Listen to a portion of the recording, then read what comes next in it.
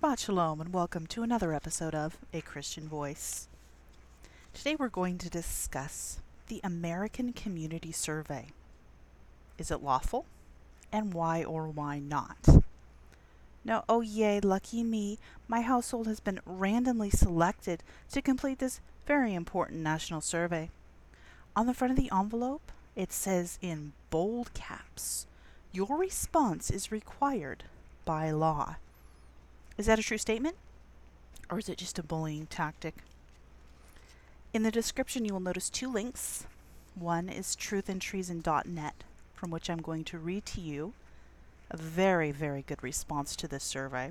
And the other is from the Census Bureau itself. I would recommend downloading this right now while it's still there, probably both of them, which explains their agenda, what they're doing with it. It's not random. It's stated in their own PDF. Again, you have that link, that it's ongoing, and their goal is to continually, in batches, monitor all American households. It discussed the former use of it being voluntary and how, surprise, surprise, free-spirited Americans don't want to give away their information, which you have no right to be collecting. So, it explains why they've moved to a mandatory system. Again, is that lawful just because the federal government decided to do it? Or one branch of the federal government, which itself may or may not be constitutional. Now, they'll warn you in their propaganda that these are from amendments. They quote Title 13 and Title 18 and try and scare you with a $5,000 penalty. You will have to make your own decision on this. I don't choose to be monitored and tracked. I'm not a criminal. I'm not a felon. I have not given away my constitutional rights. And I don't intend to do so. And I don't intend to be made a felon because I refuse to participate in something unlawful. You see how it all fits together? There's not going to be any lawful citizen anymore. We need to fight back while we still can. Okay. Enough chatter. Truthandtreason.net. This is written in 2010, but again, it still applies. How to legally refuse to participate in the census survey. This is from Kevin Hayden. Again, truthandtreason.net, and both links provided for you. He includes a note. Quote, "I know this is a lengthy post, but it is incredibly educational. If nothing else, please scroll down towards the bottom and read the last several paragraphs that detail my plan of attack. To all IRS or DHS listening, that means nonviolent response. When my census form arrives, print it out and use it as a template for yourself." End quote. I myself, of course, modified it, and I found in the comment section there were some very useful responses as well, so you may wish to take those as a basis if you like. Of course, you're going to want to do your own research and make sure that what they're claiming is true.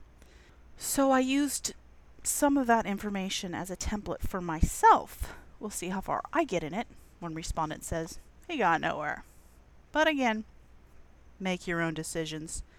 I do encourage you, though, not to just roll over and play dead.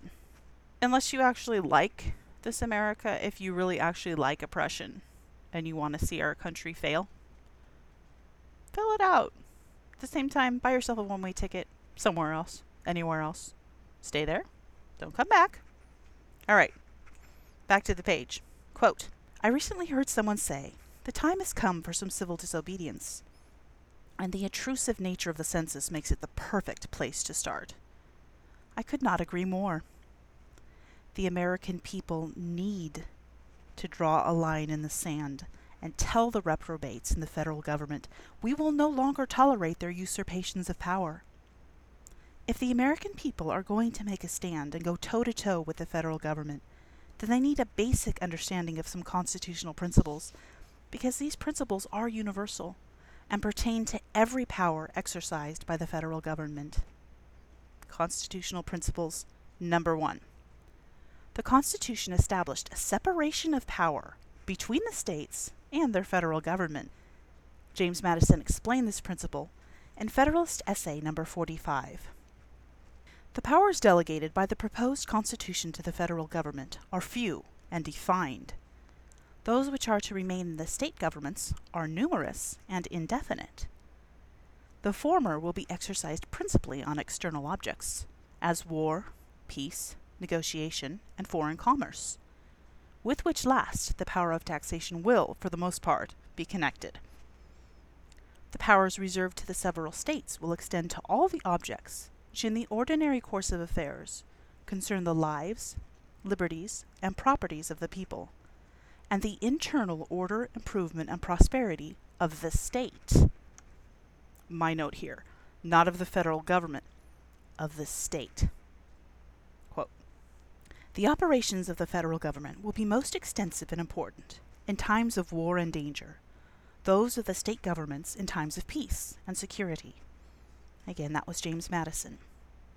In the New York State Convention, debating ratification of the proposed Constitution in 1788, John Jay, who was one of the authors of the Federalist Essays, and would later become a Justice of the United States Supreme Court, expressed this principle as follows, quote, what are the objects of our state legislatures?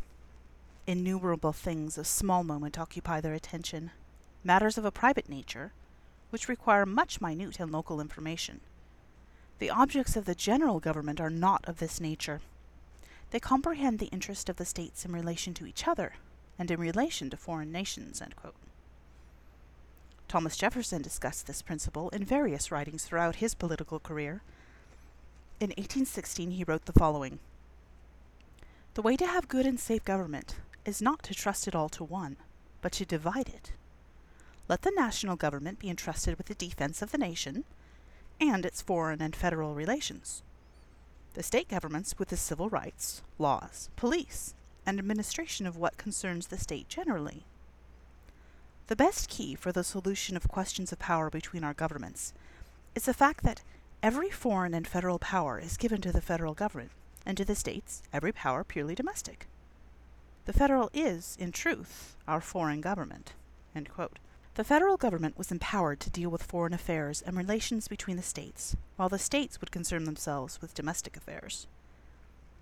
The powers of the federal government are commonly known as delegated powers, because when that government was established, the states delegated, not surrendered, a portion of their sovereign powers to the federal government. The powers not delegated to the federal government are known as reserved powers. Principle number 2. The Constitution established a federal government of limited, enumerated powers. Under this system of government, every power not granted to the federal government and enumerated in the Constitution is denied. This principle is the foundation of the Constitution and exists independent of the 10th Amendment. That amendment is merely a secondary level of restraint on the powers of the federal government. In Federalist Essay number 14, James Madison wrote that adoption of the proposed Constitution would not grant the federal government general legislative authority throughout the United States. Quote, it is to be remembered that the general government is not to be charged with the whole power of making and administering laws. Its jurisdiction is limited to certain enumerated objects. End quote. Alexander Hamilton addressed the principle of limited government in Federalist Essay number 83. Quote, the plan of the convention declares that the power of Congress shall extend to certain enumerated cases.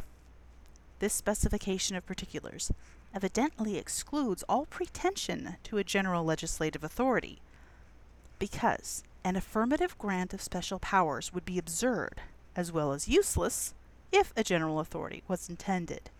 End quote. The federal government only exists within the sphere of its delegated powers, and is constitutionally powerless to act absent a specific grant of power. It should be noted that there are no implied powers beyond the delegated powers. For example, Congress has been granted the power to establish post offices. Therefore, Congress can pass any law necessary to the establishment and maintenance of post offices. This would include such incidental powers as printing stamps, affixing their value, appropriating money for postal trucks, etc. End quote for the moment. Not in agreement with him on the post office entirely. But I suppose it's neither here nor there right now. That's his example. That is not this show's example. Moving on. Quote, members of Congress constantly attempt to reverse this principle. I have lost count of the number of times I have watched one of these clowns hold up a copy of the Constitution and claim their powers are unlimited. Except in those instances where the Constitution places a restriction on their power. These individuals are either corrupt, incompetent, or both. End quote. My note again, I think in almost all cases, they know exactly what they're doing. They're just counting on you not knowing better. Quote, principle number 3.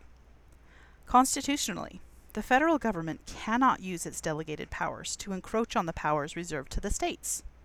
In other words, the federal government cannot convert its federal and foreign powers into domestic powers to do things not entrusted to that government, i.e., use principle number 2 to circumvent principle number 1. Constitutional provisions for the census. The provision for the census is found in Article 1, Section 2, Clause 3 of the Constitution. It is confined to determining the number of representatives in the House and imposing direct taxes among the several states. Representatives and direct taxes shall be apportioned among the several states, which may be included within this union, according to their respective number. The actual enumeration shall be made within 3 years after the first meeting of the Congress of the United States, and within every subsequent term of 10 years, in such manner as they shall by law direct. End quote. In such a manner as they shall by law direct. That is the key phrase there, and I would like you to ponder that while I'm speaking. Back to the paper. Quote, the reader will note the power to make laws concerning the census is restricted to the actual enumeration. If you don't know what that means, it means a count. It's a head count.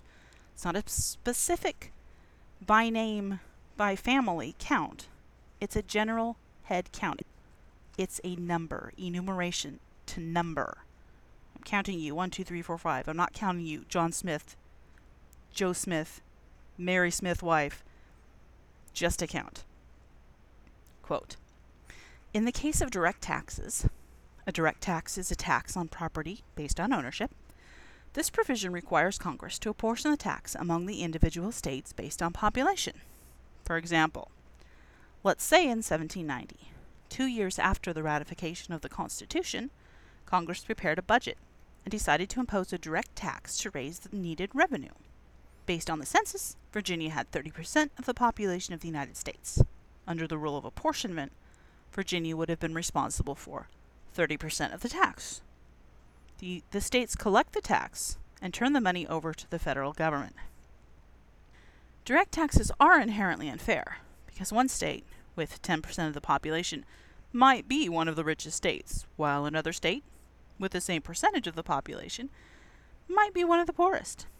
Yet, under the direct tax formula imposed by the Constitution, both states would be required to pay the same amount. The founders feared the use of direct taxes, so they created a system to discourage their use. Since direct taxes must be apportioned based on population, an enumeration is needed to determine the percentage of tax for each state. The federal government distorts the purpose of the census. On their webpage, the Census Bureau explains the purpose of the census as follows. The U.S. Constitution, Article 1, Section 2, mandates a head count of everyone residing in the United States. The population totals determine each state's congressional representation.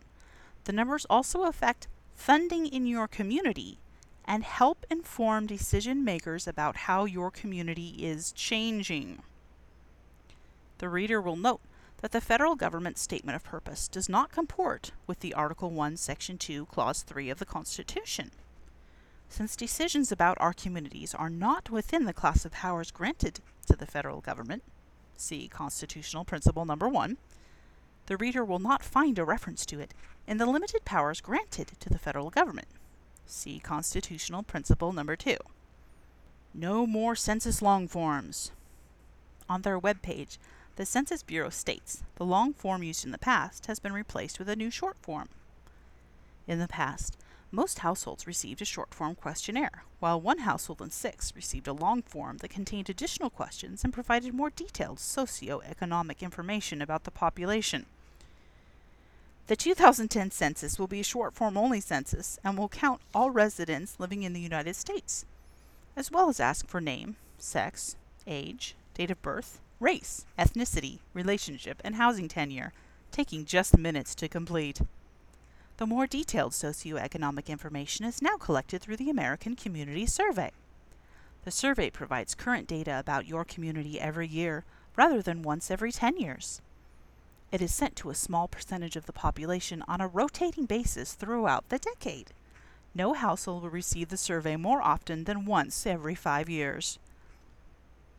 The reader will note that the additional information requested on the 2010 form will have absolutely nothing to do with apportioning direct taxes or determining the number of representatives in the House of Representatives.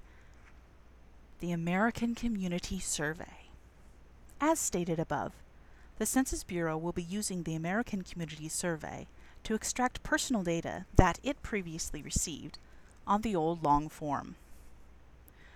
Once again, this information will have absolutely nothing to do with apportioning direct taxes or determining the number of representatives in the House.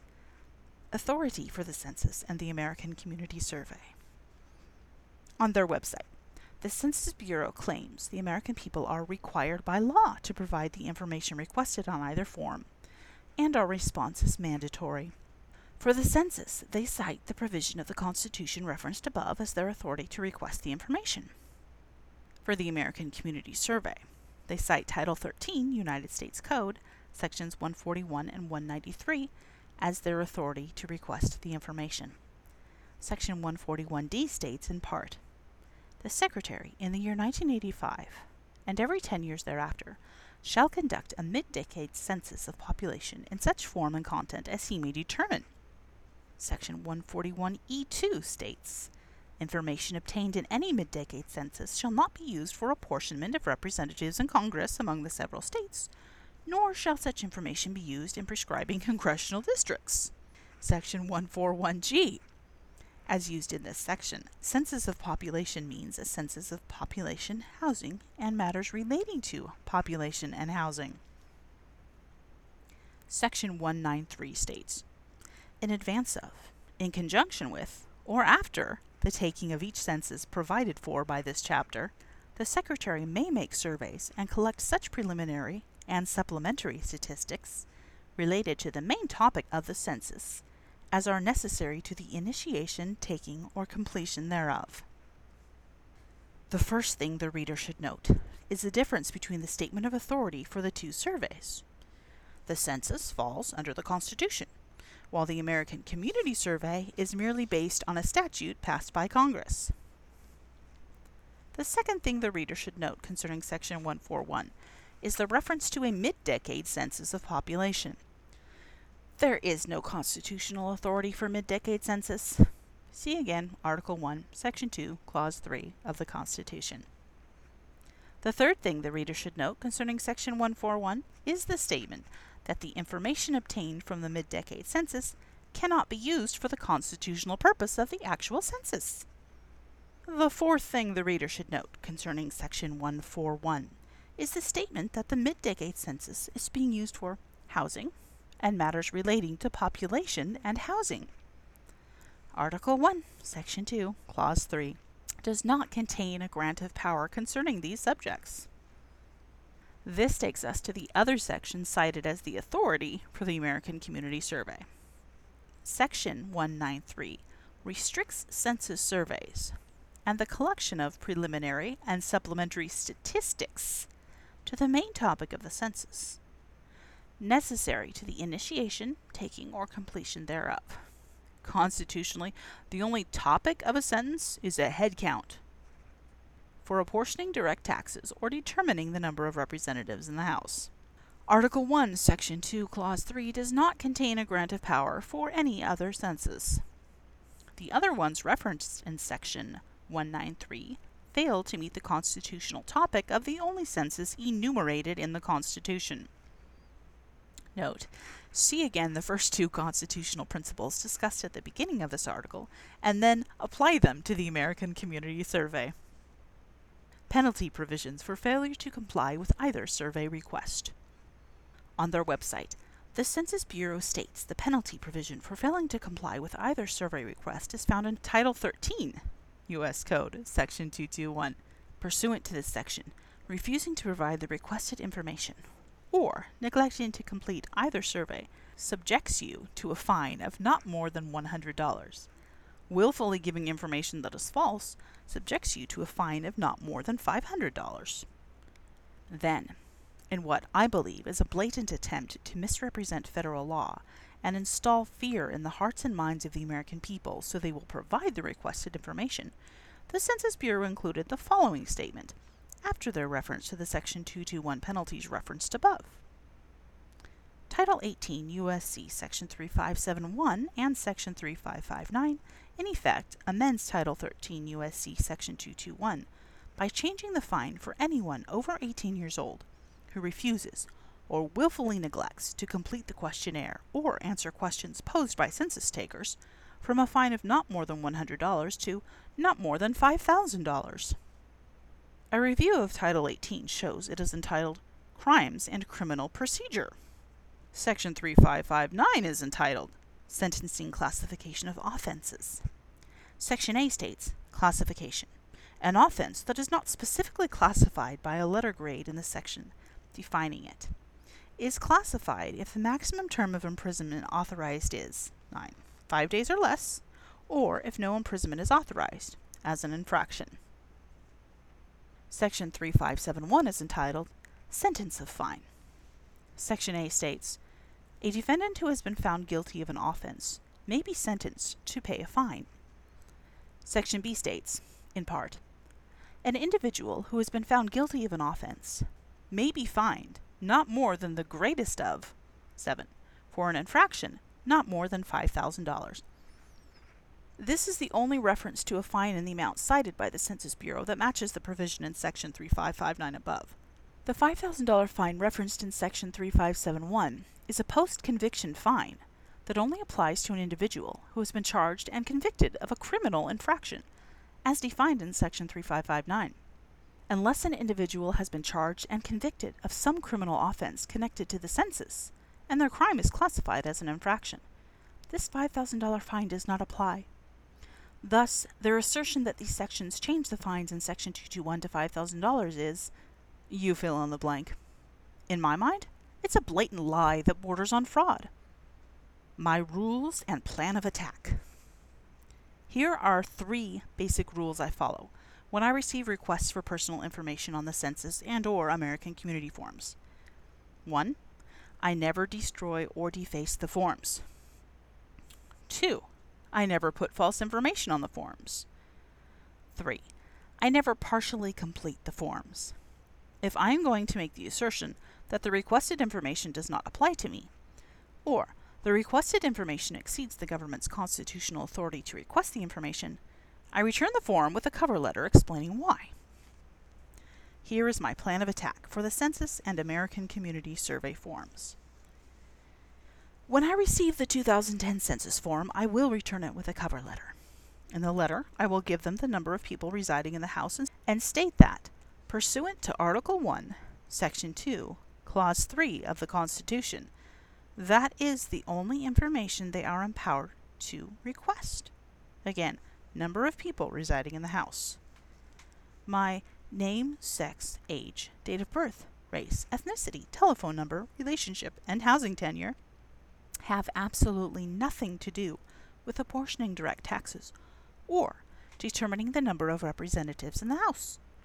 Therefore, neither Congress nor the Census Bureau has the constitutional authority to make that information request a component of the enumeration outlined in Article 1, Section 2, Clause 3. In addition, I cannot be subject to a fine for basing my conduct on the Constitution because that document trumps laws passed by Congress. Period. End of story. When I receive the American Community Survey form, I will return it with a cover letter. The letter will simply state that, Since the Constitution established a federal government of limited enumerated powers, and that document does not grant them the general power to request the information, I am under no constitutional obligation to provide it. If they attempt to distort the law and threaten me with a bogus $5,000 fine, as discussed and exposed above, I will send a letter to the Justice Department and request prosecution of the individuals making the threat. The coup de grace to their unconstitutional information requests. Even though I do not like to cite court cases, I will attach this one to my letter, or hold it in reserve to support my refusal to comply with their bogus requests, because it usually ends the discussion and any threat of a fine. Neither branch of the legislative department, House of Representatives or Senate, still less any merely administrative body, insert Census Bureau, established by Congress, possesses, or can be invested with, a general power of making inquiry into the private affairs of the citizen.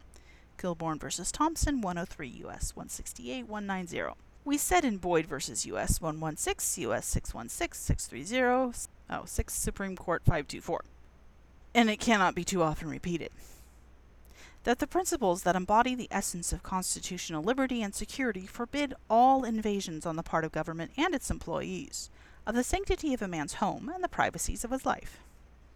As said by Mr. Justice Field in Ray Pacific Road Commission, 32, Fed 241250, of all the rights of the citizen, few are of greater importance or more essential to his peace and happiness than the right of personal security, and that involves not merely protection of his person from assault, but exemption of his private affairs, books, and papers, from inspection and scrutiny of others. Without the enjoyment of this right, all others would lose half their value.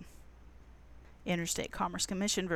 Brimson, 154 U.S. 447, 479 of May 26, 1894. That's how far back this goes, 1894. Note, this United States Supreme Court case has never been overturned. If the federal government had been granted the general power to make inquiries into the private affairs of the American people through the census or a congressional mandated survey, then the Supreme Court could not have made this statement. Now, we know the federal government was not granted the constitutional authority to make general inquiries into our private affairs under the umbrella of the census or a survey. I hope the American people will consider engaging in some civil disobedience and refuse to comply with these unconstitutional requests. Here is the easy, pre-written template letter that I encourage you to copy, print, and mail with your census form, or in my case, American Community Survey. To whom it may concern, pursuant to Article 1, Section 2, Clause 3 of the Constitution, the only information you are empowered to request is the total number of occupants at this address. My name, sex, age, date of birth, race, ethnicity, telephone number, relationship, and housing tenure have absolutely nothing to do with apportioning direct taxes or determining the number of representatives in the House. Therefore, neither Congress nor the Census Bureau have the constitutional authority to make that information request a component of the enumeration outlined in Article 1, Section 2, Clause 3. In addition, I cannot be subject to a fine for basing my conduct on the Constitution because that document trumps laws passed by Congress." End quote. So here he inserts again the referenced case we already read and ends with, quote, "Note, this United States Supreme Court case has never been overturned. Respectfully, a citizen of the United States of America." And then he ends with the link of the Census Bureau information.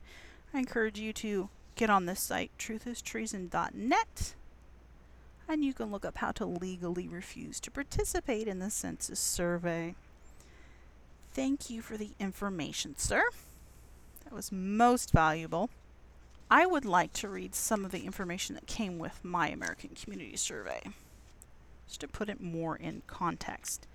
He's absolutely right about the threat of the fine. I'm just going to read you the letter. A message from the Director, U.S. Census Bureau. Your household has been randomly selected to complete a very important national survey, the American Community Survey.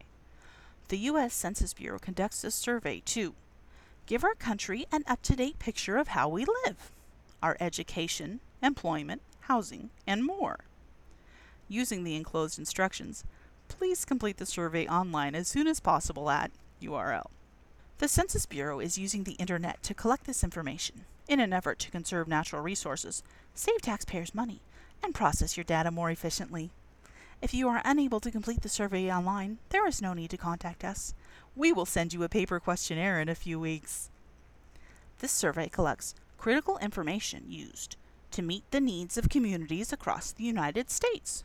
For example, results from the survey are used to decide where new schools, hospitals, and fire stations are needed.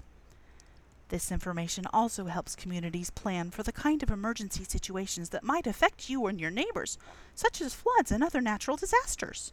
The Census Bureau chose your address, not you personally, as part of a randomly selected sample. You are required by U.S. law to respond to the survey.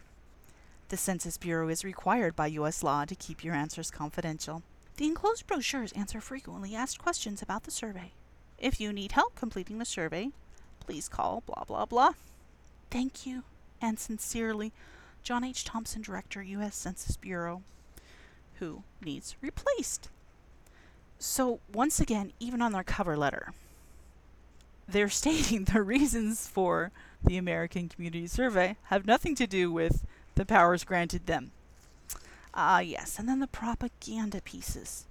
1. Frequently asked questions, American Community Survey, and 2. Important information from the U.S. Census Bureau. I will not bore you with everything. We've already discussed their claim about the benefits. So, do I have to answer the questions on the American Community Survey? Answer: yes. Your response to the survey is required by law, Title 13, U.S. Code, Sections 141, 193, and 221. Title 13, as changed by Title 18, imposes a penalty for not responding. We estimate the survey will take about 40 minutes to complete. Right, as stated before. Wonderful article on that website, claiming the Title 18 changed to the Title 13. Now the important information from the Census Bureau. Again, mostly the same, non-information in several languages. Yeah. So, if you don't feel bullied yet, I'm sure you will once you receive yours. I'm keeping the enclosures. They're not getting them back. And I'm keeping the letter because I'm OCD. And I've got it to use against them. I know, shame on me. And yet, I think that my freedom and your freedom is worth fighting for. I think it's worth us keeping fighting. Fight, fight, fight, fight, fight, and fight some more. Do it peacefully. Do it lawfully. I think a written response is an excellent way to fight back. Well, thank you for listening to my rant today. I know she made a show without talking about Christ. Isn't that crazy? Well, no, you didn't get off that easy. Because again, I have to come back to what is this all leading to? Really, they really care in the government. I mean, they're so concerned with having an accurate picture of our country to what? Make snapshots of it and frame them on their wall? Why do you really think they want all of this personal information about us? Why are they trying? And governments worldwide are doing this. But we'll focus on ours right now. Why are they trying to get every last little bit of information? I read to you the letter. It states they're asking about your job now as well. It's not bad enough they get that when we pay taxes. They want every last little tiny shred of information on you. What for? As they say. To keep it. To record it. It's an ongoing basis. At least once every 5 years on top of the regular census. They're asking for your personal information. Why do they need all this information on everybody? Is it not because of what the Bible predicts? A one world system where every single human on this planet will be required to be in a registry and take a mark to buy and to sell. Yep, it really all does come back to the Holy Bible. It really all does come back to God. It all comes back to Scripture. Being American is not going to exempt us. But I'm not going to hand it to them on a silver platter. Okay. They're going to have to fight to do that to me. I'm going to give the Antichrist and the Beast as great a fight as I can in a peaceful manner, in a godly manner. Hey, if I was here when they were around, I'd even try to win them to Christ. Even knowing that's not going to happen. Because the Bible says otherwise. So if you're here at that time, do it. Try and convert them. I don't know if I'll be raptured out before then or not. We've talked about that on another show, and I probably will again. In the meantime, if you are not saved, you got to do it now. Because when this is all in place, when the Antichrist and the false prophet step up with this one world unity, this one world system, they're not going to do it till everything is in place. Let's not help them get it in place, but eventually it will be in place because the Bible's never been wrong before, and it's never going to be wrong. These are God's words. He has spoken. He has warned us. So please heed that warning. Believe on the Lord Jesus Christ. Ask forgiveness of your sins. He is the sacrificial atonement for you. He is willing to forgive you. He's willing to take you with him. He's willing to protect you. He's willing to stand by you and stand with you. Doesn't mean we won't have to go through hard things. We already are. But let's make sure we're on the right side when we go through them. Let's make sure that we're on the side of divine protection. That's just my personal opinion. All right. Thanks for listening. And fight! Copyright 2016, A Christian.